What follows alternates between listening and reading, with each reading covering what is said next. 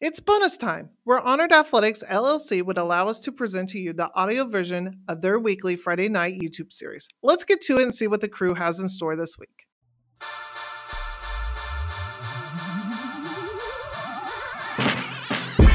You are tuned in to Athletics LLC with Lamar, Lucius, Big League Chew, and my man Clyde, and the Governor. You are about to be schooled in all things track and field. This is experience. Yes, sir. We are talking past, present, future. Y'all listen up. Let's go. Welcome, everybody. It's another fun episode. I'm already starting the episode laughing, so you know it's only going to get better from here. So welcome. Well, obviously you see two new faces, and we'll definitely get to introducing them, but we'll welcome the returners and save the newbies the best for last. So Lamar, I saw 62 Huffins. I didn't get it, but I just got it. How are you tonight, sir? I'm great. I've been a Yankee fan since I was 4 years old.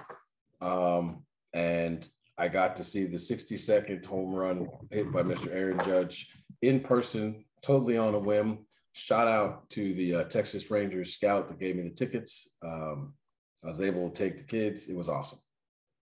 Nice. Good stuff. Clyde, how are you this evening, sir? I have survived the tornado that was my day, and I'm here with two legends and then the rest of the show. So good. Wow. So I'm going to guess that you had a guest appearance with compliance or something today or something. I had a guest appearance with everybody today. Oh my gosh. The Governor. Wow, I don't know what just tried to come out of my mouth. Governor, how are you tonight, sir? Doing well. You know, we're in we're in that month, the October month, you know, where you know, all of a sudden there's a 40-degree difference between when you wake up in the morning and when you get to midday. You know, it's interesting stuff. But other than that, doing well. Everybody's fine and can't wait to do this show. This is exciting. Right. Well, if you don't recognize the two other tiles, I'm gonna need you to check yourself real quick. And I don't know where you've been for a while now, but definitely we'll get started and welcome Miss Abby Steiner and her coach Tim Hall. Welcome, Abby. How are you tonight? I'm great. Thank you for having me. Of course. Thanks for jumping on. I promise we're going to try to make it one of the more fun Zoom calls that you have. So it already has been. So. And Mr. Tim Hall, how are you tonight, sir? Doing well, doing fantastic. As I alluded to earlier, we're back to training. Have this superstar young lady back in the training mode. So all is well. All right. The pieces arrived, dust has settled. Normalcy can return, right? Isn't that weird how we feel abnormal whenever that happens? Absolutely. I mean, we are gluttony for pain, that is for sure. We are definitely gluttons for pain. Anyhow, well, definitely I'll open the floor for the gentlemen I know they're already like salivating and ready to ask a couple questions. Look at them, they're like perched. There we go. Yeah, I mean, when you told us who was going to be on the show tonight, I mean, there were a couple, you know, question marks like, and Abby? Oh, okay. Right. We didn't hear about Abby till the last minute. Exactly. Respectfully, don't know how to act. We can't give y'all all the toys at once. That's right. We're happy to see Tim. We love Tim, but we got Abby. So many questions. I mean, this came to my mind, and yes, I mean, I have been one of the coaches on this panel that has been following your career from high school, and you know, and I remember the grainy video. You know, this young lady just doing incredible things, and then we get the news that you know you're coming to Kentucky to play soccer, right? And so we're all just kind of like, okay, all right. She's made her decision, right? And then the decision changes to run track, and I'm sure Tim at that point was dancing a jig.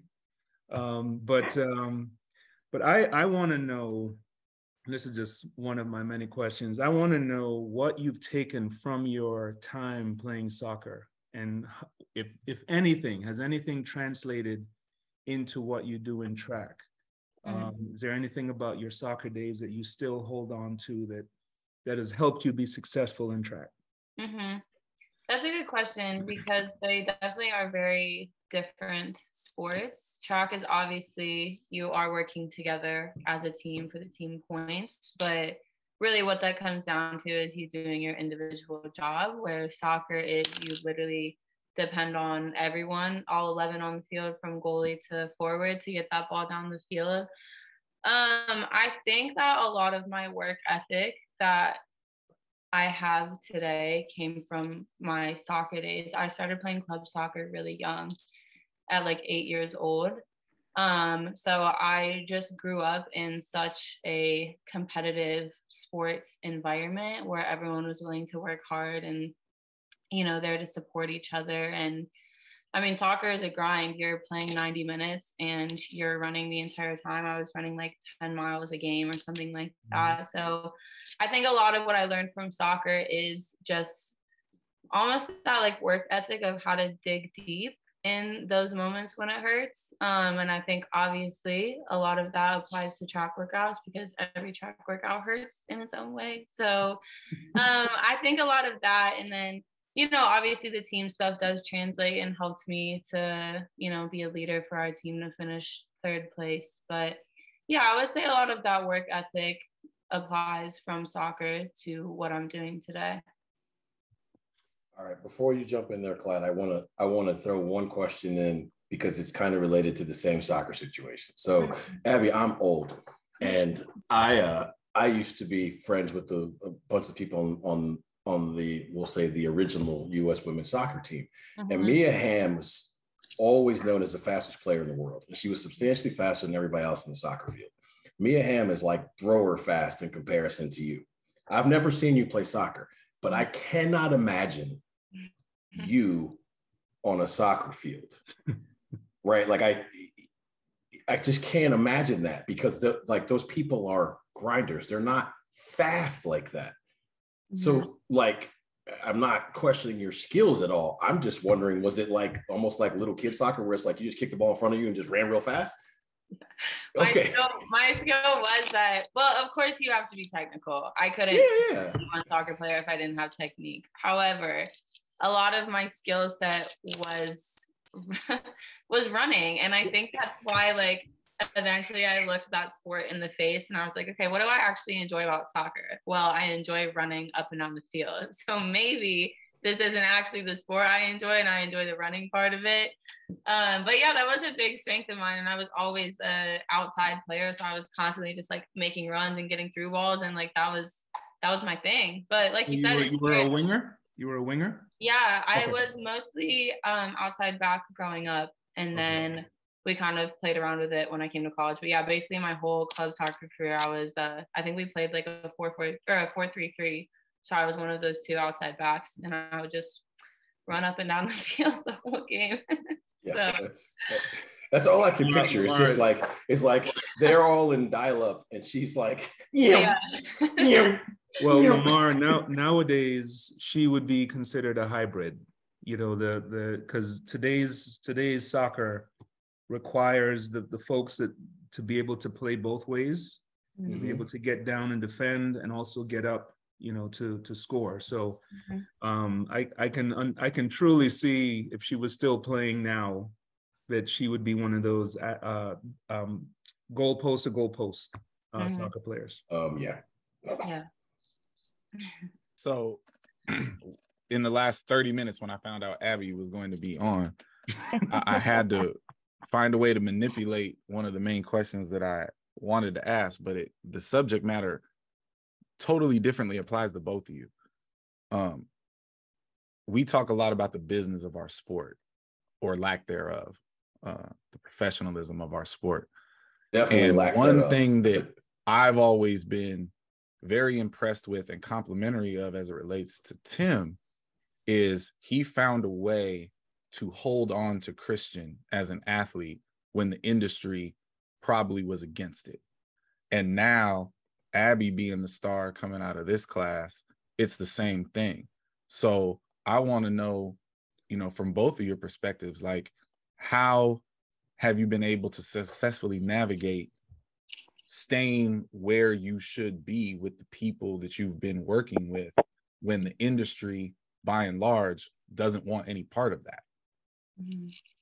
Well, I think, and I'll jump in first. I think continuity has its place in this business. And if you look at the history of kids who kind of just jump from coach to coach, there's not a great deal of longevity in that process. I'm of the mindset, this is about rapport.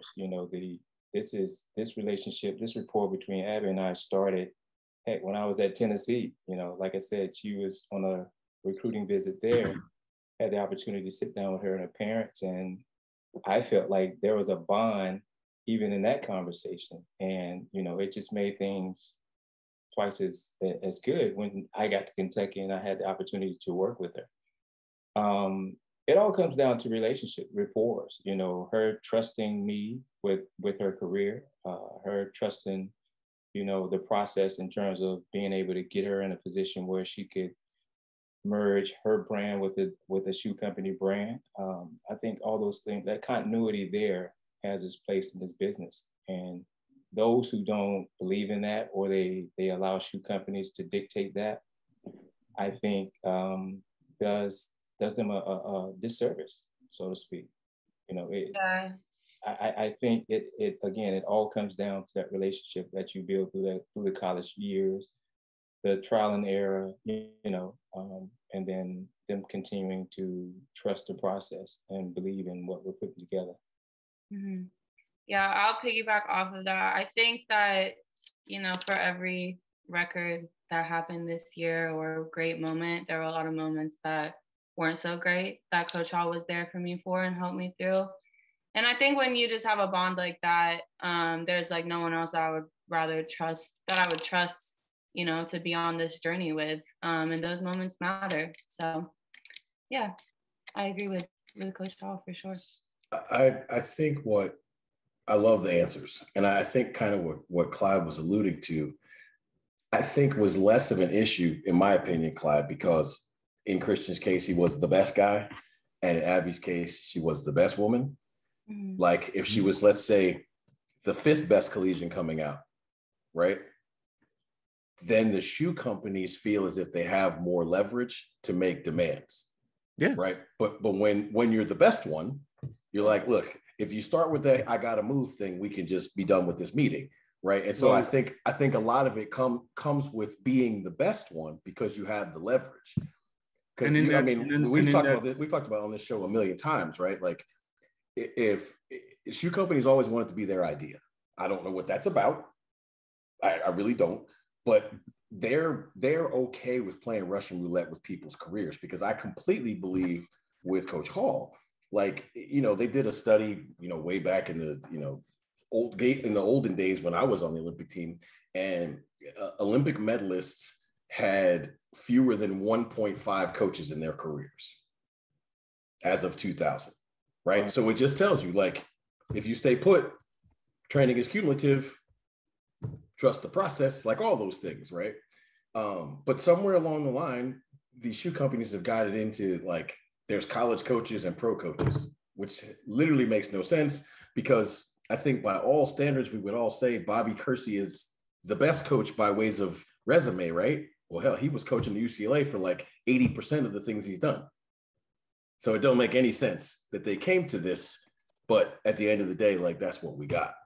So I'll say this, I'm glad that both you and Christian got to stay right where you are, because your first year out of college, and I'm not trying to scare you, but your first year out of college, everybody will tell you this, it's the hardest one you ever have as a pro. It's 4 times harder if you add changing coaches to that. Right. Yep. That's a great point. I'm curious. I mean, did the choice of shoe company factor into this?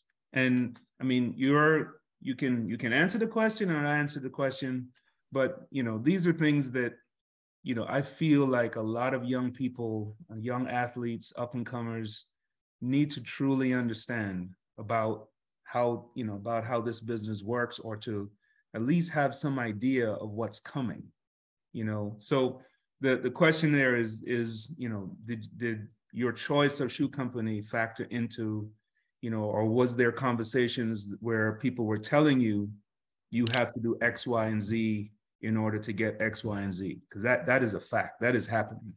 Yeah, I will say one of my main points that I entered, you know, these meetings in was, I think we were very clear going into it that switching coaches was not going to be an option. That is so awesome. Yeah. Everybody watching this show, rewind that, clip that, and yes. Yes. I think I had like 2 bullet points, and I can't remember what the other one was, but I told Coach Hall this, and it was like, one of them was, I'm staying with Coach Hall. And those were, you know, because you go into it negotiating and talking about things. And that was one that I was very upfront on, that wasn't going to budge. So good, good for you. Love it. Love it. Love it. So Tim, I have a question for you. So every elite sprinter has that one thing, that twang, that style, that's something about what they do that's unique. I mean, we can go back to Bolt and the way, you know, with his scoliosis and how that changed the way he ran, and the difference in the leg length. Donovan Bailey. I mean, think about Michael Johnson and the way he ran. So I think you know where I'm going with this. Well, how did you manage Abby's unique arm swing? And was there at any point where you were thinking, I need to fix this? Or did you think, I need to use this to her advantage? Well, I'm always of the mindset of meeting athletes where they are mentally and from an anthropometric standpoint. Oh, say that again for the people in the back. Please say that again for the people in the back. Meet athletes where they are. Let the church say amen and tabernacle. I thought you wanted him to throw the big word again. Listen, we make this coaching thing more complicated than it is. You know, we just, again, understand our athletes that we encounter, try to cultivate the talent instead of trying to fix the talent. I think we all would be much better coaches. You know, the arm swing was everyone else's problem. You know, we put some things in place to help her get a little more mobile in her arm swing, but that was not the premise of what we were trying to get accomplished throughout the year.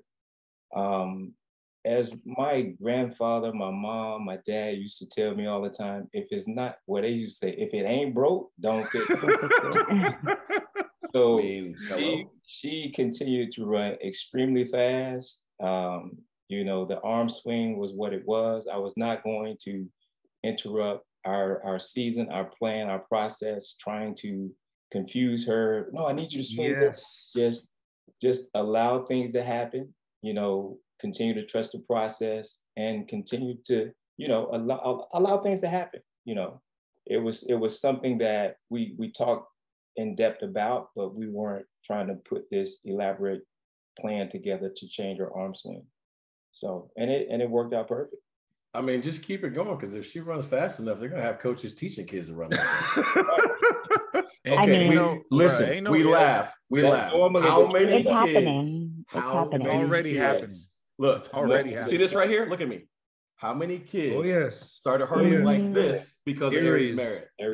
Yeah, but at this point, they don't even know why they're doing it. No, not at all. They That's can't my even point. tell you why. If Abby runs fast enough, every single little youth coach is gonna be like, you need to run like this. I promise you, and I'm not playing. Abby is the first person of any kind of note to move the way she does, you know, with her arms. I went to JO's this year. I saw 4 or 5 little kids trying to do that. That's all it is. It's all. No, Abby, listen. You gotta listen. Lean into that. I'm so Own serious. that. It's okay. I'm so serious. What do they say? it's not duplication, but basically people copying you is the greatest compliment you'll ever have. It The is. sincerest form of flattery. Yeah, Yeah. That's right. So Abby, where did that come from? Is there something that led to you running that way, or is that the only way you've known? I don't know. Coach Hall, do you want to take this? So I've done research on all her high school 100 meters, 200 meters, and the arm swing was phenomenal. Yeah, my arm. I think it was a collaboration of like her just getting stronger, lifting weights, and she just getting really strong in her upper body. And the next thing I know is like it happened. Seriously, it wasn't planned. It was not by design. I mean, if you look at her high school 100 meters or 200 meters, I'm like, man, we need those arms. But my knees, I was like back kicking down the backstretch. So I'm like, which would you rather have? And that was good enough. I'm like, I'll take this front side mechanic over that back. Exactly. So, No question. That's actually I chose the better of two evils, if you will. Yeah. that actually makes it even more interesting than it already was. Yeah. Yeah. I love it. See, I always thought originally, right? My original thought was it was from soccer. It was something related to soccer. But I did the same thing that Coach Hall did. I was like, wait a minute. I'll go back and watch high school. I was like, yeah, no, it's not soccer. Right. Because she played soccer in high school and them arms did not look like that. But at the end of the day, here's the thing. Listen, Abby, I look, we're kid with you, but I understand this. No one would ever teach anybody to run like Michael Johnson except for when the clock stops. Exactly. So at the end of the day, just tell them, get like me. There you go. You run any way you want to, right? But until you beat me, All right. you better recognize these arms. So another one that I think differently can relate to both of you. Yeah. Abby, as I'm sure you know, our sport for some reason delivers a lot of legendary athletes out of Ohio. Mm-hmm. Oh, I wish Mouse was on right now. You know what I mean? Oh. He missing it. Listen, he hears this, and you already know. Right now, I know. It's like Yeah, he's about to hop on. right? Yes. Listen, you already know I would probably get in trouble for not asking an Ohio-based question in this instance, right? Mhm. So, I assume that you're aware of that history, but have you been being the next superstar coming out of Ohio? Have you given any thought to that? Does that mean anything to you? What does it mean to you? And for Coach Hall, do you find that recruiting kids out of the Midwest is a thing that, because I know a lot of people miss those kids. Like, do you feel like those kids have a certain whatever that makes them more inclined to be real at this? Right. I think there are a number of diamonds in the proverbial diamond in the roughs out of the state of Ohio. That the climate there is not really conducive to like outdoor training until later in the season. Kentucky is sort of in that same kind of climate, but the indoor facilities and what have you. But my point is, like, when those kids migrate to south or get in a program that has a little more warmer weather, and the training is conducive to cultivating and teaching and progressing student athletes, then you can dust those diamonds off and you have your next Abby Steiner, so to speak. I am truly convinced that there is something in the water in the state of Ohio. Mm-hmm. Because again, you look at the history of the kids that have come out of there, they've all done extremely well in the right situation. So was Ohio State an option, Abby? My recruiting process was a little bit strange because soccer starts so early. Mm-hmm. So I went on a visit to Ohio State for soccer, and this was like my freshman year, but Ohio State is also like 20 minutes from where I grew up. And I knew I wanted to branch out a little bit more than that. Mm-hmm. But yeah, it was a little bit kind of tricky finding schools because I was going through my recruiting process for soccer when I was like halfway through my freshman year of high school. And of course, track and field is like junior, senior year. So it was really just finding, you know, the right fit that was going to meet all of my needs. But I knew I wanted to go SEC and wanted to branch out a little bit more from Ohio. Yeah. Okay, now, Curry, you distracted her from my question. I know. Yes. Yes, to answer your question, I have given a lot of thought on, you know, ways that I can maybe give back to that Ohio community, that track community. And I don't know the best ways yet, but I've thought of maybe ways I could like host my own meet and do something for kids through that. But the Ohio track community was such a beautiful thing growing up. I mean, our state meet was always packed, and you could just tell like people there like loved going there and loved following track. And I still have people watching me who will like comment that they're from Ohio and comment at me and stuff like that. So it really does mean a lot to me. So yeah, I've definitely, you know, now that I have all my things figured out from a professional standpoint out of college, have been thinking of ways I can maybe give back to where I grew up or how that looks for Ohio. But we'll see. All right. I want to switch lanes and ask a pro track question. You are incredibly gifted and what we call rangy. So the question I have, I guess, is for both of you. Are we still going to run all three? Still running the 1 and the 2, and obviously some 4s in order to be the 4x4 monster that you are? Are we, for lack of better terms, going the Allison model where we run the 2, but we're fast enough to be on the 4x1 and strong enough to be on the 4x4? Are we ever planning on a 4-2 double? You know, inquiring minds want to know, and they only want to know, not because anybody wants to pigeonhole you. Listen, our sport is so hard to be good at one thing that anybody, and trust me, I know a little bit about this, anybody who's good at multiple things, like people want to know, like they're intrigued and inquiring minds want to know. So I would be completely remiss if I didn't ask the question everybody wants to know. A, is there a plan to remove or add? And B, if so, what, you know, where do we need to go see you run this, that, or the third? Well, I'll start by answering that question. We're gonna continue to do the things that got us in this position. You know, we're going to be relentless in our pursuit of a couple of things: fitness, knowledge, you know, things of that nature that's going to sustain her throughout her career. She will run some 400s. She's going to run some 60s. She's going to run some 1s. She's going to run some 2s. I mean, we're going to stick to the process that put us in this position to have those inquiries about the range that she's able to cover.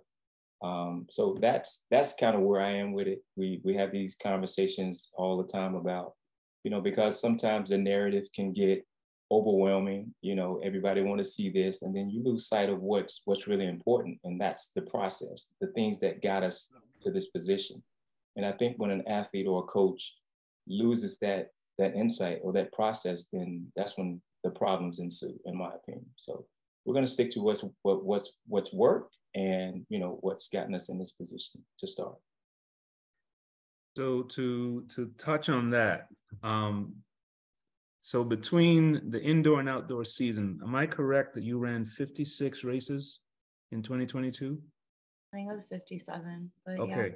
Yeah. The collegiate who's counting? Who's counting? Right. Tell them. So here's my question. So there's an ebb and flow to the season, ups and downs, condition, you know, your physical condition goes up and down. You're basically, as a coach, Tim, you're trying to make sure that the downs don't occur when things really need to be up, right? I'm curious to know, Abby, like throughout this season, can you identify those times when it was just like, man, like this is not happening, and how you manage that? Because you had a long time, when you think about from when you started to when your season ended, I mean, that's a lot of hills and valleys, a lot of hills and valleys. So I'm curious to know, like, if you can identify those times where it was just like, man, this is a hike, as opposed to the times when you were like, okay, it's time to roll. Yeah, I will say that I feel like as an athlete, I am usually very good at staying present, and like it's super cliche, but like literally taking it one day, one race at a time. I mean, you have to be present in a season like that. Otherwise, you're going to look ahead and it's going to be so daunting staring a whole indoor and outdoor season in the face. So short-term memory, as you will. Exactly. I think like physically, I have never really had a hard time because I've always tried to be super mindful when I'm at meets or at practice. I think the times that I struggled this year, and me and Coach Hall have kind of talked about this, was when things got overwhelming for me outside of track and field. We talked about that narrative. I think that, and like for me, so that's handled in a different way. So for me, that was like getting off like social media, because to me, like I am always ready to compete, and like track and field is what I love to do. So I'm never like going to practice like, oh my gosh, I have to go to practice today. Like I'm excited to go to practice. I'm excited to run. So I think for me, handling those moments where I'm feeling like, oh, I don't know if I'm, ready to get out there, or I'm nervous for this meet or what have you, is just like removing what I need to remove, controlling the controllables. And to me, that was like getting off of social media, tuning into my people, talking to my parents, stuff like that.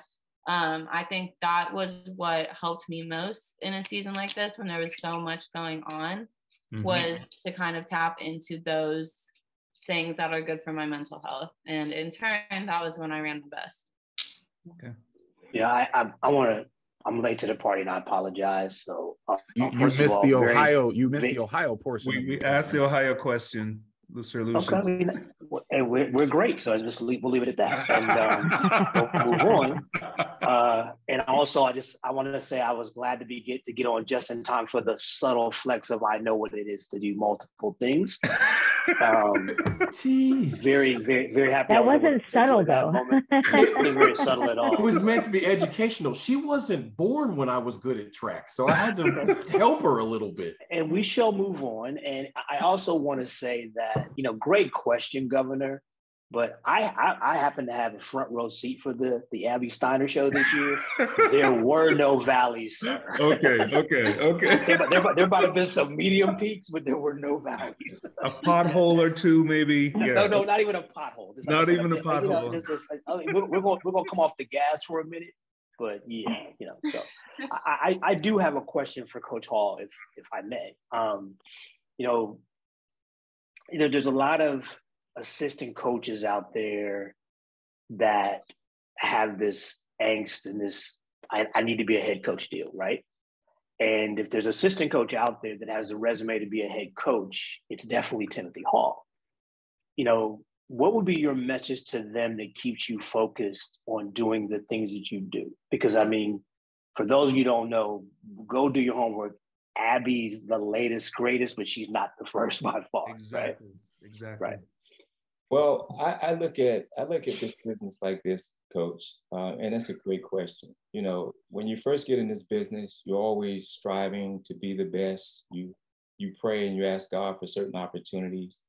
I've prayed several times to be in this moment where I am right now, under the leadership that I am currently under, having the autonomy to work with athletes like Abby and Christian and some of the others that I've had the opportunity to encounter. What we forget sometimes as coaches is that we prayed for this. You know what I mean? And, I look at it like I prayed for this moment, but God, I prayed for it, basically. Mm-hmm. So I have to sit back and especially when the opportunities present themselves, I have to really go into deep meditation about, is this right for me and my family? Or is this my moment? Is this what I've been praying for all the time? And it's right here in my face, and I'm not appreciating it. I'm not grateful for it. I'm looking for the next thing. So I have to sit in quietude a great deal just to reflect on this moment, and the athletes that I'm responsible for, the leadership, the direction that God wants me to continue to go.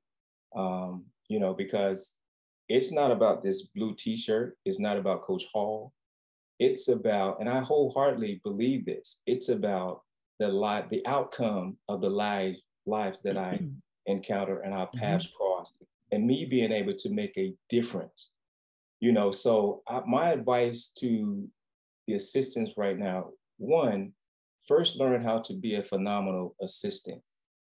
In the event that you know you get an opportunity to be a head coach, you know exactly what to look for and what not to look for when you start your hiring process. So I take great pride in all the head coaches that I've had the opportunity to work under and be mentored by. But this is a moment that I prayed for ever since I started this full time back at UNC Charlotte. We would come to Florida Relays, and it was this guy just running around, just kicking everybody's ass. And so it be. You know, I was trying to be nice tonight, and here you go. Okay, but, all right. But, you know, I say that to say this, Coach, and again, this is where I am in this moment, in this space. Like, I prayed for it. You know, I have to be grateful in this moment so that I don't get too far ahead of what he has ordained for. You know, a lot of us think it's about us, about how much money we make, you know, the color of the sexy T-shirt that we wear. No, it's bigger than that. It's about did you say the scented T-shirt? I said the sexy T-shirt. That was fun. T-shirts, meaning SEC T-shirts. You know how y'all are. No. See, I wanted to see. I had to, the ones you see in all the retail stores, the Florida and the Gators. Okay, those. Okay, I've got a couple of those. But at the end of the day, I'm grateful for where I am. I'm grateful for all the paths that I've been able to impact, the lives that I've been able to impact. I received, one of my former athletes, Sharice Woods, was inducted into the Hall of Fame back at Charlotte, and she was just so grateful for the mentorship that I provided for her. And, watching it, I got so emotional because I knew her story. I knew, how what state she was in when she arrived at Charlotte, and the opportunities that our rapport was able to put her in a position where she could do the things that she's doing now. And she was so grateful. And I'm like, that's why I get up every morning, kiss my wife, and go to work to do what I do. If that answers your question. Also, another shout out. Very well said. You're smart enough to put your wife in there. You're smart because she's gonna watch this video. That's my man right there. Yeah. All right. So I know we're running out of time and you're gonna cut us off at some point. But what Abby said in her last response threw me another question. This for both of y'all. For what I would imagine multiple reasons. Abby's season, her as an athlete in general, seems to be a very polarizing topic in our industry. Yes. Right. And she mentioned having to get off social media, focus, handle her business.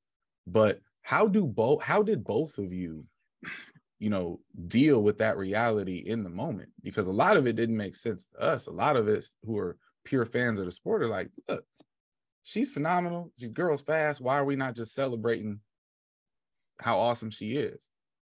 So from an athlete and a coach's perspective, like how do you guys deal with that reality? Well, I try to continue to just keep her level-headed. She'd come to me, we discuss everything, all the narratives that are presented, and I just try to keep her focused on what's important right now. And what was important in that moment was the next opportunity. If you get caught up in all the narratives and you're trying to please, this group versus this group, you lose sight of what's important, this moment, and the things that we have to get done as a as a unit. So it was pretty simple for me. It's like, look, these are the goals. These are the things you told me you wanted to get done. And these other peripheral things are just distraction, and they're going to keep you from accomplishing the goal. So, getting off social media was one avenue in terms of keeping her focused on the task at hand. She understood that. She got off social media, was able to kind of redirect her focus, and things just kept getting better for her. Yeah, I think like Coach Hall said, remaining focused on the goals at hand. There are not shortcuts in this sport, and you cannot cheat the work that goes into this sport. And I think when I'm getting on that line, I'm running 200 meters, my clock starts at 0, and my goal is to be the first one to cross it. And that's going to happen by me and Coach Hall, being on the same page, talking it out, doing what we need to do, and just putting our head down and working. So I think, we talked things out, got off social media, and remained focused, and the rest kind of played out from there. May I ask one more question, Madam Chu, Madam Big League? Of course. Okay, so I want to ask this of Abby. Like, there hasn't been a lot of talk about the youth of the relays you won, gold medals with this summer, right? Mm-hmm. Especially, the 4x4. I think is Sid the oldest person on that relay, which is kind of scary. Yes, which is nuts. That's so crazy. That is crazy. Right. And then you come to the 4x4 and you take the old lady Prandini off of there, and you got 3 babies again. And like, so how exciting is that for you when you think about the future of the relays in the USA, and what you could be part of something very, very special? Yeah, it's so exciting to think about, especially with how Worlds went this past summer, how much fun that was being a part of. I can't even imagine it getting better than that, but it will. We're young, and people are only going to continue to improve. So I think that was really exciting. I know, like with the ladies on the 4x4, someone brought that up in an interview, and we all kind of looked around for a second, and we're like, "You're telling us that the oldest person on this relay is 22 years old? Like, that's crazy." Yeah. So I think it gives us, like, I know, speaking for myself and the other girls, it's very energizing knowing that you're going to be running with a lot of familiar faces and be able to build that chemistry, and really kind of start chasing these world record goals that, the 4x4 doesn't seem too far out of reach when you're looking at the splits and the ages of what people did. So yeah, I think it just hopefully can provide a lot of energy, and hopefully, you're going to see a lot of the same faces at these meets, and people will start to get to know these teams and these individuals and get excited to watch. Coach Hall, am I correct that was? Let me ask the governor, because I know he knows the answer to this question. Am I correct that that was the 5th fastest time in history?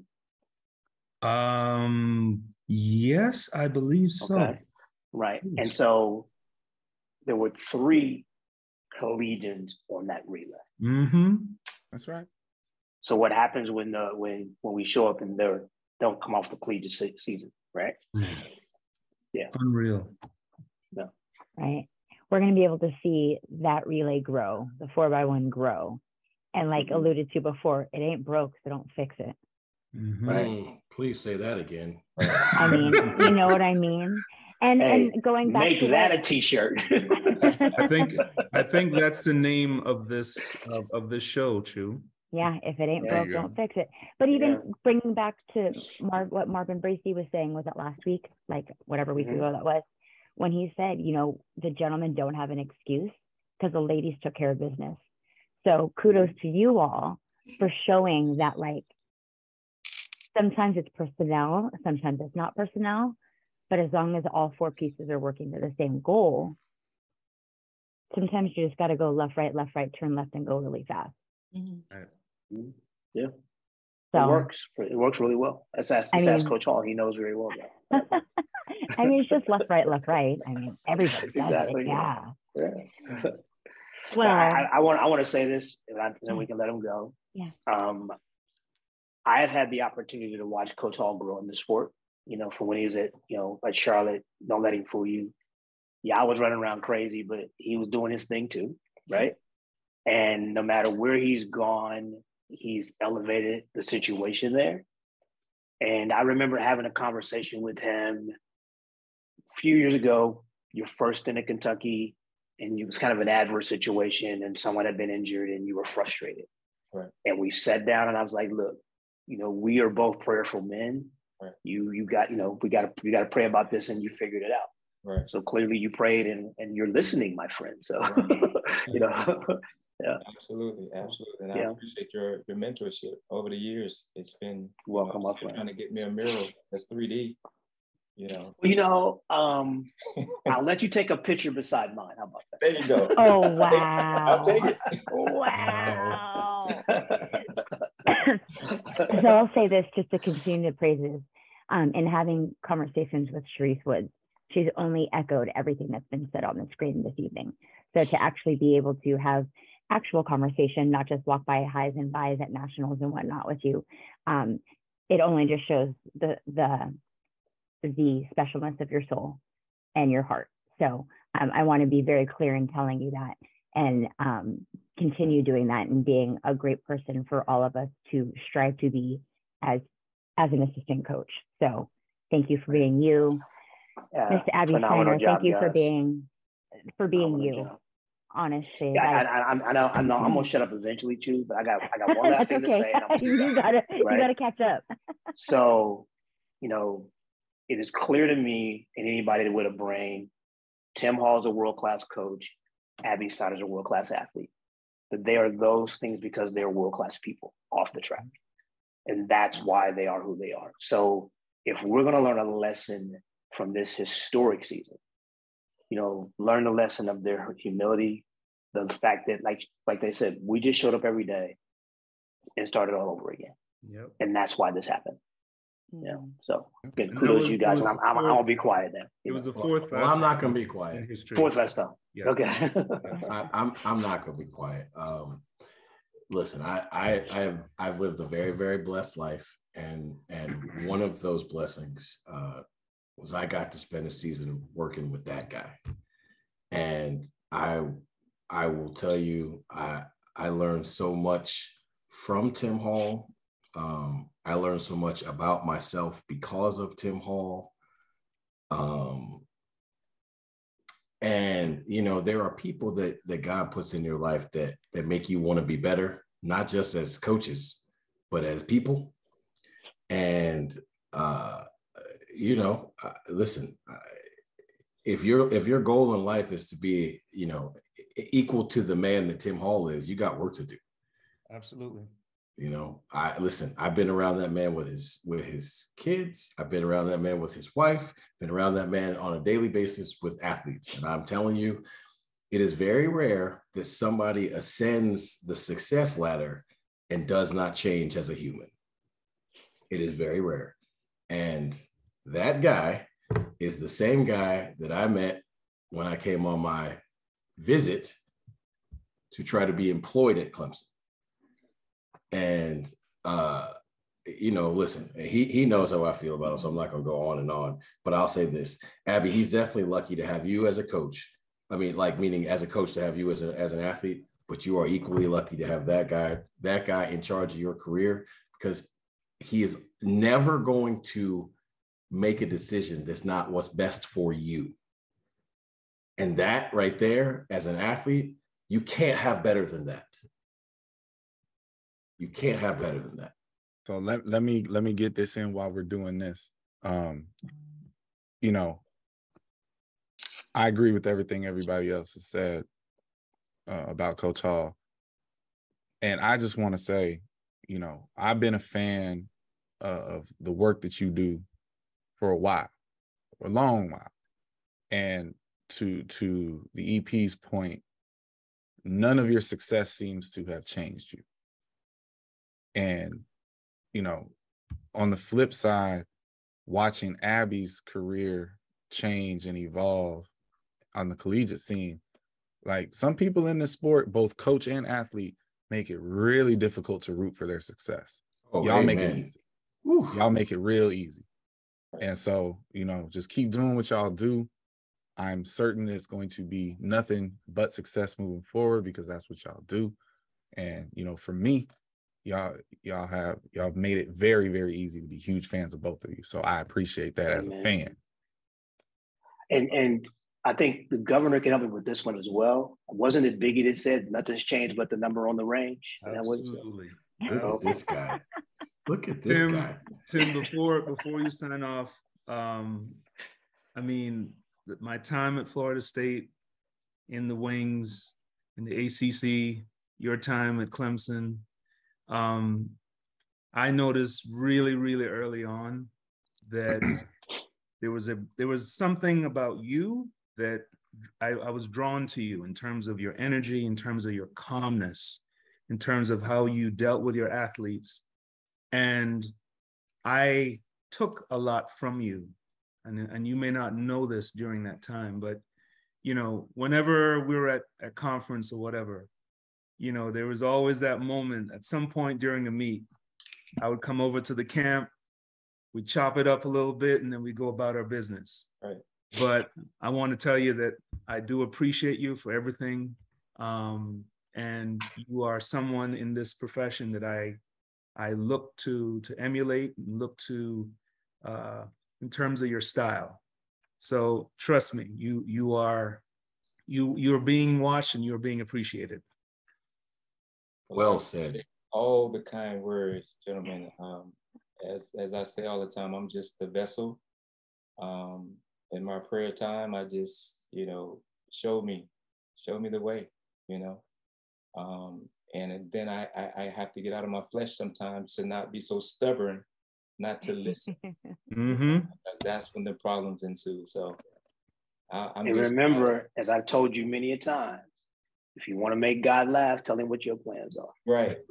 So I try to just sit in quietude and listen and try to continue to do his will. That's all. Try to impact lives. And, you know, sometimes you get lucky enough to have athletes like Abby and some of the others, and you just have to make certain that you're doing right by them. So that's what I try to do. But I appreciate all the kind words. I appreciate the opportunity to be on the LLC. Coach, it was interesting to hear how the concept evolved, but made a lot of sense. But you guys are doing great for the sport. I think, you know, just the dialogue, you know, having an open agenda in terms of what you discussed is great for the sport. So anytime you guys want me to come back and chat with you, I'll be more than happy to do so. Only if you bring my home girl. She's not telling me you can't come. We're like married, man. It's like I go exactly. So then you can come. All right. Well, thank you for the two of you for joining us tonight. And we hope you enjoyed yourselves. Definitely, I will either make sure to tag you when we post the show or get the link to you. But it's been fun. You're welcome anytime. If you want to throw something out there, we will gladly have you on the tiles to let you speak your voices. Yes. So, thank you all so much. It was great chatting with all of you and meeting you guys face to face and all that good stuff. So I really appreciate the opportunity and the thoughtful questions and doing your research about soccer and everything. It's fun to talk about. I had a great time. So good. It was meant to be fun, not. You know what? That's one quick parting question. Who's your favorite soccer player? That's a good one. I gotta go Mia Hamm. She was legendary growing up. Legendary growing up when I was playing. Good answer. Yeah. Well, you two get some rest tonight. Have a great rest of the week, and we'll talk to y'all soon. Okay. Thank you so much. Bye. Guys, be good. Right. See you guys. Well, awesome. Now that the Love Fest is over, woo. Sheesh. That was gushy. I liked it. How could that not happen that way? Oh, right? no. First, listen, all of it was heartfelt. I'm making fun of us, but you know, no one can ever watch one episode of this show and say that we're not genuine. Right. Listen, if I would have had a reason to get something petty in there, I would have. I just don't. But there literally was it's nothing. easy to root for them. And that is one of the truest statements ever spoken by men. Yes, yes, it is. It's like, if I could have got petty, I would have, but I didn't have it. Sir Lucius, by the way, Clyde was very complimentary of you earlier on in the show. Thank you, Clyde. Yeah. And of Ohio. Yes, absolutely. Well, because he's got Ohio roots. He knows how this rolls. I do. I have Ohio roots. I have Ohio ties. That's right. Yeah. I would like to just highlight, because this wasn't recorded, how when Abby mentioned to the pro group that she was going to be on tonight, the other pros were like, "Oh, we know that show."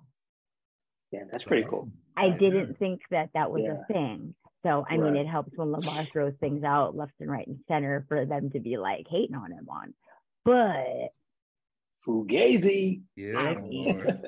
I mean, but anyhow, so falling into line, we do have some questions and topics to address per the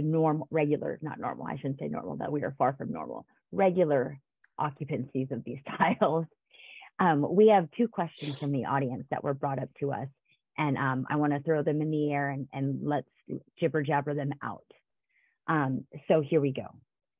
Pardon me, these are not my words, so if I stutter anyways, but if I stutter even harder, let me be gracious. Male head coaches are often pushed, persuaded, and directed to ensure they hire female coaches. Why are female head coaches not held to these same directives? This one made me think, and I don't know that I have an answer. Well, okay. So, oh man, I think I want to go first, but I'm not sure. No, you go right ahead, son. I was gonna say, you jumped into that one. Okay, so all right, so this is what I'm gonna say. One, clearly, the female coaching population is in the minority. Mm-hmm. And so that is going to be your biggest reason why the female coaches are not given a directive to hire males, because there's so many males that have jobs already. And so they're going to be given the same directive of, you go find females who are capable before you go find a male. That would be my take on it. I think, to be fair, there should probably be some balance here, but I don't know how you create that balance when there's such an imbalance already in the number of male coaches versus female coaches, whether it be head or assistants. So, okay, I think I did okay with that. Okay. No, you did very well with that, sir. You did very well with that. If I understand the spirit of the question, I'll go in this direction. It cannot be understated, and I will restate it because Lucius just said it. The female coaching population is a huge minority in this business. Like, the numbers are totally out of whack. And because they are, I feel like a lot of administrators or a lot of head coaches who are men feel like checking the box is good enough. And therefore, if there's a woman as a head of a program, that box has already been checked. So no one, therefore, is going to push in that direction. I don't know if that's right or wrong, but I'll say this. We can't let the tokenism of having a woman on staff be the starting and ending point to act like we're all doing better in that space. Think about it. If a female head coach had an all-female staff, that would be a controversy. It shouldn't be, but it would be. I'm a head coach. If I hired all women underneath me, that would be a controversy. It shouldn't be. If I find qualified people who so happen to be women at every position I need, rock with it. I'd love to do it, right? But it would be it'd be a story. May I ask what the controversy would be? I understand it would be a story. You know it would be. No, I don't. I'm asking because, okay, I agree that it would be a story and a good one. Yeah, I don't know what the controversy would be. It would be one of those. It would be. I'm not talking about like front page of a newspaper kind of controversy. I'm talking about the sideline hustle comments. I'm talking about the group text comments. I'm talking about the, you know, the conversations that we all are aware of and hear of and live around. If a coach did that, you know, there'd be narratives out there, like stupid narratives, instantly, like, oh, that's never going to work. Oh, the women will probably conspire against him. Oh, there's too much emotions on that staff. Like all kind of stupid things would be thrown into the ether if any of that came to be. And so I'm not going to sit here and pretend like administrators should be pushing for anything, because honestly, that's just not my worldview, right? I think the best people should get hired. But I think it's a really interesting question, and I think that it's a thing that a lot of people don't really pay much attention to. But we all need to do better. You know, minority hires in our business, you can look at it and say, we do the best in our profession of collegiate sport, which we probably do. And you can also say we're not doing nearly enough, which we're absolutely not. So I think it's a great question. And I know we all can do better in that space. That question, I mean, when I first saw it, I mean, a plethora of things went through my head in terms of, you know, from you could approach this with snark. You can approach this with, you know, where are we going with this question? Like, you know, like, really, like, are you going to ask this question? Why are we? But ultimately, I think Sir Lucius answered the question, and the bottom line is this: as long as women remain the minority in our profession, and not just a little minority, but a significant minority, there is going to continue, athletic directors, administrators are going to continue to advocate for a woman. There is a need for diversity in our sport. Let's call it what it is. There's a need for this. You know, I mean, and I feel like, you know, let's just take the second part of the question out of it. The women that are capable of doing this job, the women that understand the stressors that come along with doing this job and understand how to motivate and how to cultivate and how to grow athletes, of course, they deserve to be in this profession and they deserve to get a chance. There is no question about that. Okay. So, you know, and I'll leave it there. I'm just going to leave it there because, you know, we've already thrown the T word out there, tokenism and all of that. The bottom line is this: this job requires a very certain specific set of skills. Yes. And if you're equipped to do the job, then you should be given that chance. None of which have to do anything with gender. Absolutely. None of it. That's 100%. Yeah. So I'll just leave it at that. Whew. Yeah. So much to unpack here. And I mean, listen, y'all know how I am, right? Like, these are the kind of topics I think personally, like in person, every one of you has been with me when this kind of conversation has come up, and y'all just pop popcorn and wait for my answer because you already know, like, somebody's about to get it. Right? Like, so, but I won't disappoint, but I will just say this. There is no question there need to be more females at every level of coaching in track and field. There's no question that there need to be more minorities spread out over a greater scope of event areas in track and field. But I want to say this, like, you guys have addressed like why the men are not given, I mean, female coaches who are given the jobs who have earned the jobs, let me say it properly, are not given that mandate. But I feel like all coaches should be given this mandate. If you hire an assistant, male or female, but I'm only going to address the females right now. If you hire a female assistant, it is your job to make them better as coaches than they were when you got them, because the opportunities are always going to abound for them to move forward. And A, you don't want to be in the way. And B, you don't want to be one of the reasons they get promoted and they aren't ready, because you have not fostered them and their skills when they were in your, they were your assistants. Don't hire a female because she's a female, but then not coach them up. Like, that's insane. Yeah. And that happens so many times, right? And then unfortunately, there have been a number of females who have then been promoted and they've been led like lambs to the slaughter because they have jobs that they weren't prepared for.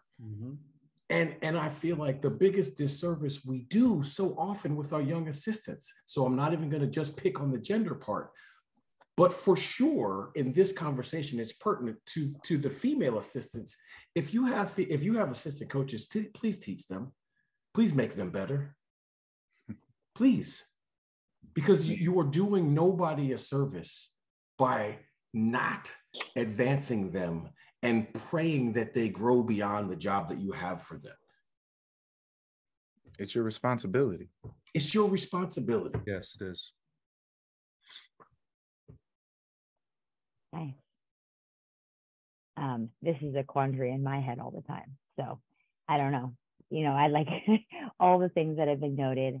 Sitting in the seat where I do wonder, and I don't know that this is common knowledge, maybe it's assumed knowledge, that like when we as females get hired, am I the token hire, or am I getting hired off merit, and the accolades, or quote unquote accolades.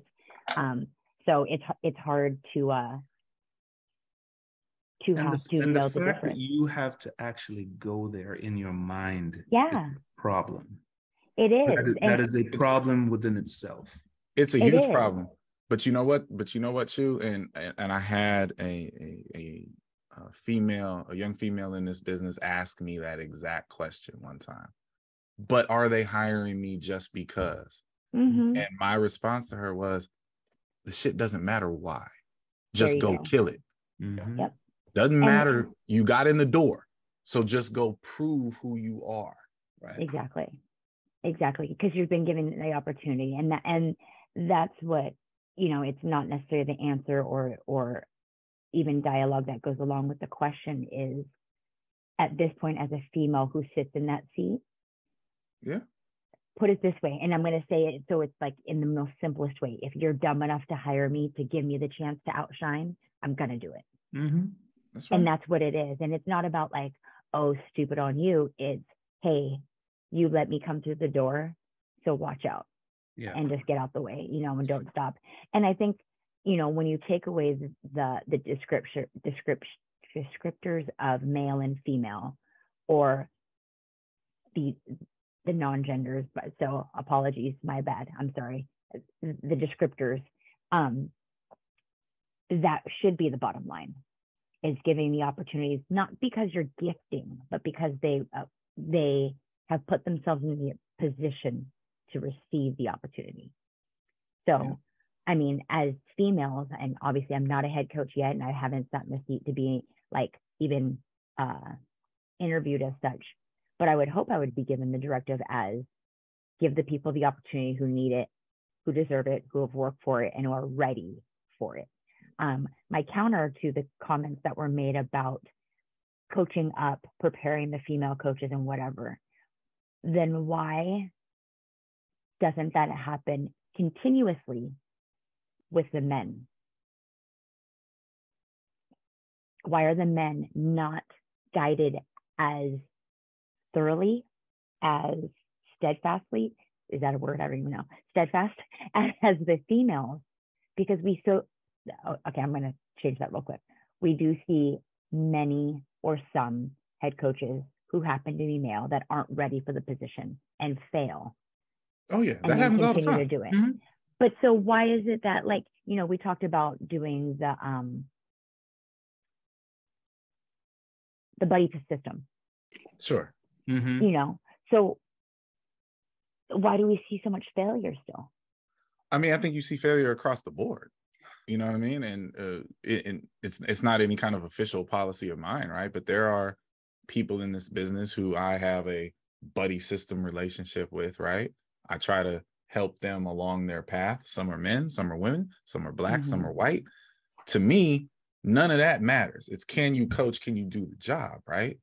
But I'd be lying if I pretended like sitting in a head coach seat as a black male doesn't mean more to me than it would otherwise, right? It does, because if I screw this up, if I prove myself not to be ready for the job, then that's going to make it that much harder for the next person who looks like me at my age to not get that opportunity, right? So for me, anybody who's come under me as an assistant, I do the best I can to prepare them for the next thing, whatever that is, because they're representing me once they leave, right?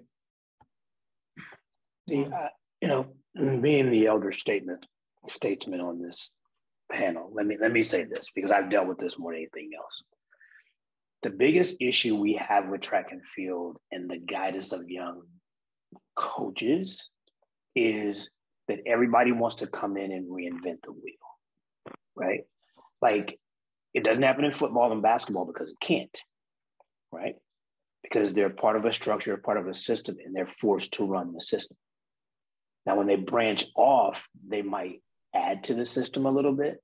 But in track and field, too many times these new assistants walk in and they think they've got it all figured out. So instead of diving in and listening to the head coaches or calling mentors, learn from the mentors, they're too busy trying to prove that they figured out track and field. And track and field was figured out hundreds of years ago. So I think the word that I would like to paint a broad stroke with on this is ego. Oh, absolutely. Yeah. And I think that's the biggest thing. And I come to that because just having a few mentoring conversations myself recently is you need to put your ego aside and follow suit. You don't have to agree, but you have to understand why or why not you won't implement such things going forward. So, okay. Sorry. Are we okay to move on? Sorry, I don't want to jump ship before we're ready. Okay. Question number 2. I'm waiting for the eyebrows to pop up on this one. Is there really a need for indoors at the pro level? And if there wasn't an indoor, what would help? If there wasn't indoor, would that help some athletes better prepare for the outdoor season, especially if we're looking at having major championships every year? I don't like the second part of the question. Yeah. You know what? I'm gonna take some privilege. I'm gonna answer this. Go ahead, Lamar. You know, listen, Sir Lucius said this one time on the show. The best coaches are always going to figure out how to get it done once you tell them what has to be done, right? So at the end of the day, if we removed indoors, like, it's not going to all of a sudden change the levels of some coach. Like, indoors was really my bugaboo, but now I got it locked in. Like, that's not a thing, right? So at the end of the day, like, look, is there a need for indoors? No, there was never a need for indoors, right? It was the sport came about as a breakup of the monotony of training, right? So at the end of the day, like, sure, there was never a need for it, but it's here, and there's no reason to get rid of it. Like, right. Because what I like the most about indoors is this. It gives you an opportunity to see people do, like, Femke Bol run the 400 indoors. Okay. So there's that. But it also is it's a choice. Mm-hmm. Like, literally, you do not have to choose to do indoors, and you will not be penalized for it. So at the end of the day, like, I like choices. I think, you know, he or she who dies with the most choices wins. Like, so having choice, I think, is awesome. It's an opportunity to show track and field on more televisions more often. So yeah, keep it. But like, is it necessary? Hell no. No, I'll be very short here. Indoor is not needed by the definition of the word, but indoor is awesome. And why would it go away? Yeah. Again, you literally could choose not to do it and everything's fine. But listen, indoor track is dope. It's way more intimate. It's way louder. And because of the nature of how things have to be, because of the way the structure of it is, you could almost argue it's differently just as exciting, right? Like indoor and the weather is always great. So I don't want to get rid of indoor. I don't want to get rid of indoor at all. Pro indoor circuit is awesome. If you haven't been, you should go. You'll understand. It's great. So if you don't want to do it, don't do it. If you want to use it as a training tool, use it as a training tool, but no reason to get rid of it. Agree with everything that was said. I feel like indoors is its own acquired taste. And for there are those people, and I would say it's probably even more of a geographical thing. Indoors for professionals, when you look at what they do over in Europe compared to what they do over in the Western Hemisphere, it's night and day. If you've ever experienced a professional indoor meet over in Europe, it will blow your mind. I mean, from light show, laser show, it is awesome. It is absolutely a show. You are a captive audience when you're in an indoor meet, and they can do so many things in that arena. It's fun. And yeah, so if anything, I would say the operative word is it's fun. Okay. I would not compare the indoor season to outdoor season. There's no comparison whatsoever. The indoor season and there are athletes that absolutely gear up for indoor season, and that is their prerogative. Okay. But in terms of what the general world and the world in general looks forward to, it's outdoors. So if it really comes down to what your preference is, I don't think you should get rid of it. I don't think you should touch it. Indoors is its own world, and leave it alone. Yeah, very well said by everybody. And I think the biggest thing for me is, like, it's a part of the culture. It's a part of what we've been doing forever. And if you take it away now, it's just going to kind of change, like the feel of track and field, But I think the biggest thing here is, like you guys said, like, there's people that do indoors and do indoors well and come outdoors and do outdoors well. There's also people that you never see indoors and they come up outdoors and they do well. So it's just like, it's a preference, it's a choice. And I agree with Clyde. Never had bad weather indoors. Hey, give me indoors at the Winter Olympics. That's what I want. I want indoor track at the Winter Olympics. I've heard that a couple times recently. Mm-hmm. And I'll say this: if you've never been to an indoor world championship, you should probably do that. Yep. Yes. Like, that's one of the more fun track and field meets you'll ever go to. And the one thing I will say that is advantageous to indoors, right? And this is a homer statement, but also true. The field events are way more center stage indoors than they are outdoors, because everything's smaller and closer, and you can't get away from it. Pun intended. Right. But like, look, if you're a fan of the field events, you should probably head to an indoor world championship and knock both those two pieces out, right? You get to see some really, really high-end world-class indoor track and field, and you get to see kind of a field event-a-palooza. Another word invented. Well put. I know, right? By Lamar. I try. That will be submitted to Wikipedia. Don't worry. Yes. So, well, entertainment from the audience. Thank you very much for those who continue to give us questions and who will give us questions in the future. Don't shy away from that, because it's not only you who thinks of these things. I'm sure there's other people who have thought these things too. So please continue with those. We are going to switch gears completely and play a nice round of Would You Rather. Nice is an operative word, obviously, at this point.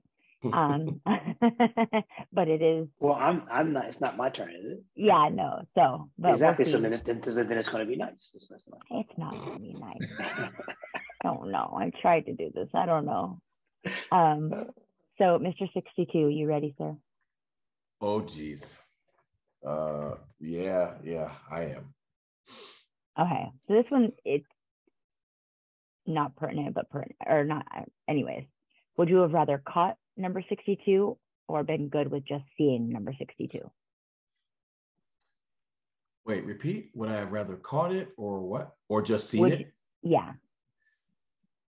So, it's funny. 2 million or not? Yeah. So like, I mean, funny, right. Like, there was a whole quandary thought process on my head, like as we were walking to our seats, because I knew there was no way I could catch the ball. I was sitting behind home plate, right? So it's not possible. But it led me to ask myself this quandary question, right? Like, if I was in left field and the ball got hit to me and I caught it, like, what would I do with it? So like, my first thought is like, look, I would want to give it back to Aaron Judge. That's my first thought. And then I'm like, I have kids, right? And like $2 million, it's like, it would be irresponsible of me to give it away. Yeah. Right? It's okay. It's weird to think it like that, because like I said, I love the Yankees. I love Aaron Judge. He's my youngest son's favorite player, right? Just a chance to meet him would be worth $2 million to the little guy. Mm-hmm. But $2 million will pay for everybody's school. Yep. I mean, right? So you could split the difference and sell it. Yeah. So at the end of the day, you can't sell it to Aaron. No, that's that. You got to sell it to the people who want to buy it and let them deal with it. So I guess, unfortunately, I mean, I actually hate myself for this answer, but it's honest. I would rather have caught it. Wow. So I mean, it was awesome to see it, but I mean, at the end of the day, listen, that's like asking me, would you rather find $2 million or not? Right. Well, that question's coming. Okay. Would you rather get rich by luck or by hard work? I would rather get rich. I'm not really concerned with how. And only that because wasn't an option. That wasn't an option. One or the other. Here's the thing. I am hardwired to work hard, so it won't matter how I do it. So I guess I'd rather get rich by luck, because it wouldn't change my work ethic. Got it. Like, at all. Okay. Keep that work ethic at hand. Would you rather eat a cookie a day or a cupcake a day? A cookie. I'm not even really a big cupcake guy, so a cookie. Leading into this. So, listeners, I hope you're picking up what I'm putting down right now. Would you wear pants that don't fit? Would you rather wear pants that don't fit or shoes that don't fit? Pants that don't fit, because shoes that don't fit is painful. I mean, they both could be painful. Yeah, it could be, but shoes that don't fit are painful. You have no choice. That is going to be painful. Too big or too small. That's a problem. Okay. Well, in those pants with a cookie, with that money that you have, would you rather go to the mall during a holiday season or to the amusement park on a summer weekend? Oh, amusement park on a summer weekend. Yeah, I'm a fan. I don't care. That's one of the few scenarios where I don't mind the people. And this one is just for poops and giggles. Would you rather read subtitles or listen to dub voices? Great question, actually. Definitely listen to dub voices, because I grew up on Kung Fu theater. I mean, that was my European life in a nutshell. Yes, 100%. That is what we did. 100%. Oh, I cannot, Chu, I cannot appropriately tell you how much I loathe subtitles. I can't stand subtitles. First of all, Chuck doesn't like to read.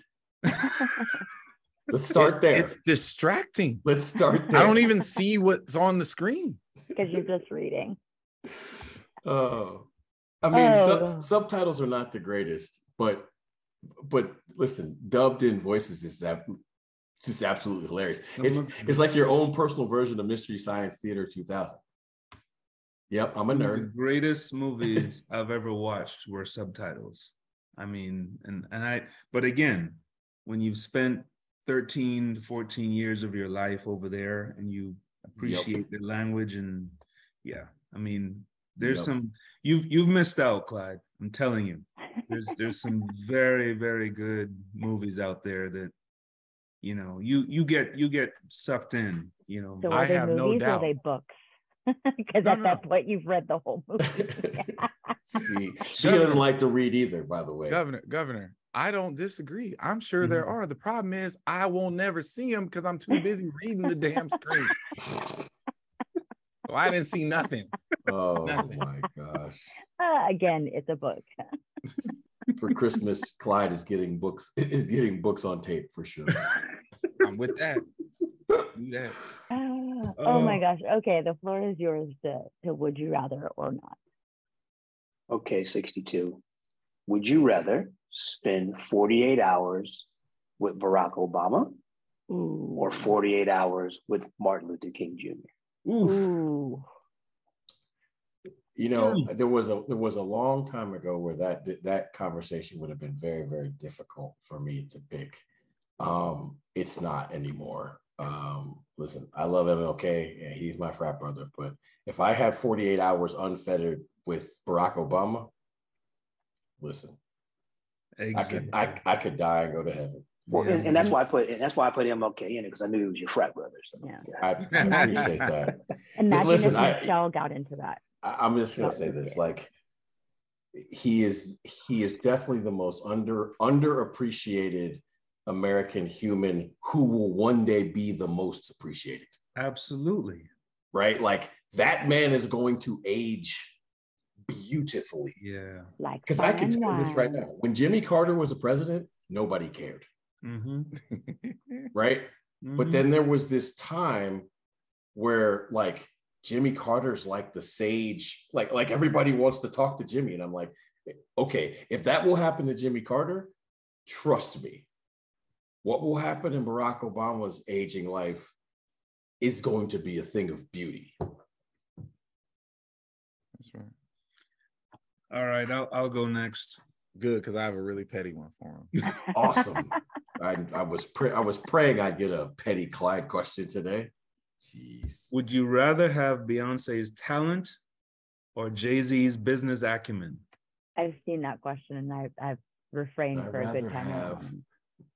I mean, that's an easy one. Jay-Z's business acumen. Yeah. I mean, at the end of the day, when you get older, you realize, like, knowing what to do with the money is more important than having the ability to make it. Yes. Right. But think about that power meeting, right? Because Beyonce's not a celeb. Like, she's got business acumen too, maybe not to the height. I'm not going to hit that softball right now, Chew. Yeah. We're not doing that. Not going there. But at the end of the day, like, if you really want the truth, like, right, and even, I won't say a better question because I don't want to disrespect your question, but I'll say this: there are people, if you ask that question about Shaq, that would get that wrong. Mm-hmm. Mm-hmm. If you ask, would you rather have Shaq's talent or have Shaq's business acumen? There are people who will be like, "Oh, I take Shaq's talent," and I'm like, "You're an idiot." Well, Shaq is well on his way to being a billionaire, and he's definitely a better businessman than he was a basketball player, and he's a Hall of Famer. Yeah. So the question, like the real question is, would you rather have had his NBA career, or would you rather his post NBA career? Post NBA career. So many people would absolutely get that wrong. For sure. Absolutely. All right, sir. So this may be my best petty would you rather. Okay, see, now you setting it up. You setting yourself up for failure now, because that's a high bar. Oh, it is, but it's so perfect for you. Would you rather acknowledge 62 or 73? Ooh. Oh. Again, I think for other people, this question is more difficult. Sir Lucius has known me the longest, so this will ring the most true to him. From the time I was like 3 years old, things being fair mattered more to me than anything on the planet, right? And I hate cheaters.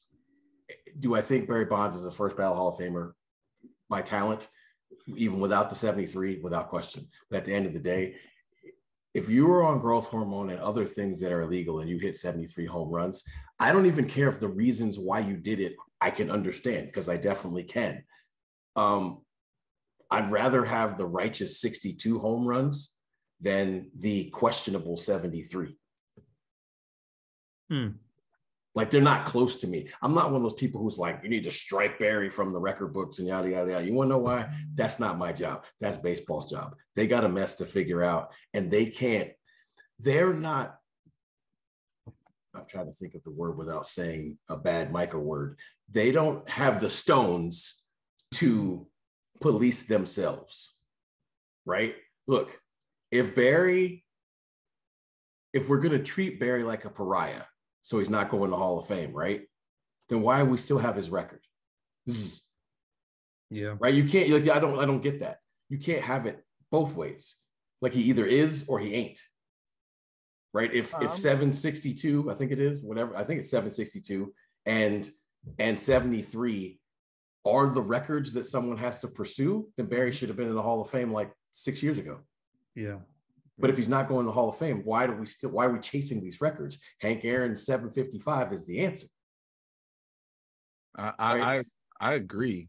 And listen, we all understand, both for practical and, real life reasons, you're the baseball guy here, right?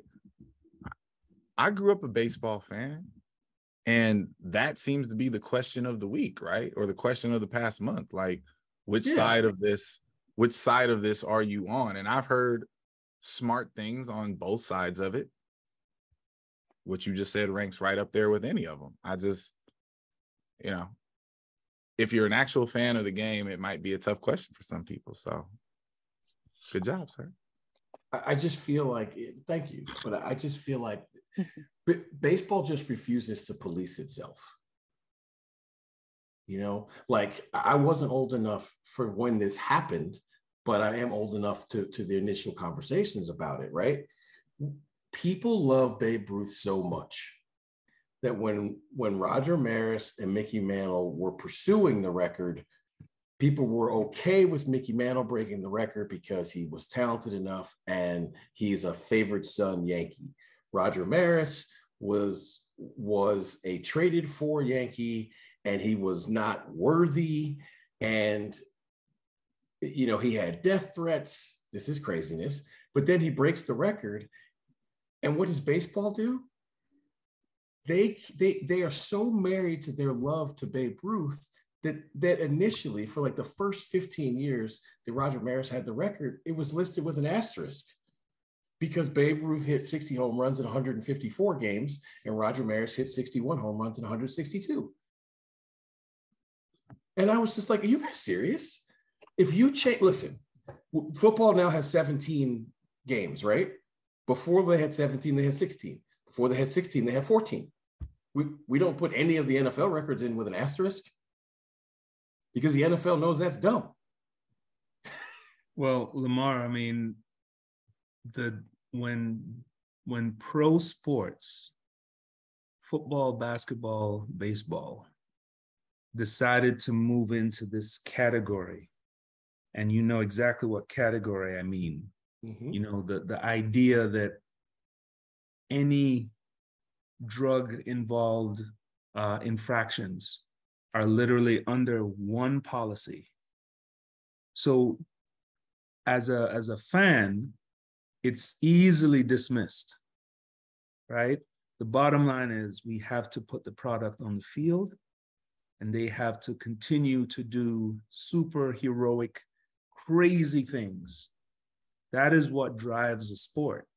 So it's amazing to me, and I've been watching ever since Aaron Judge hit that home run, that the pundits, they aren't even afraid to voice their support for Barry Bonds, their support and their love for McGwire and Sosa, and how much they romanticize that still.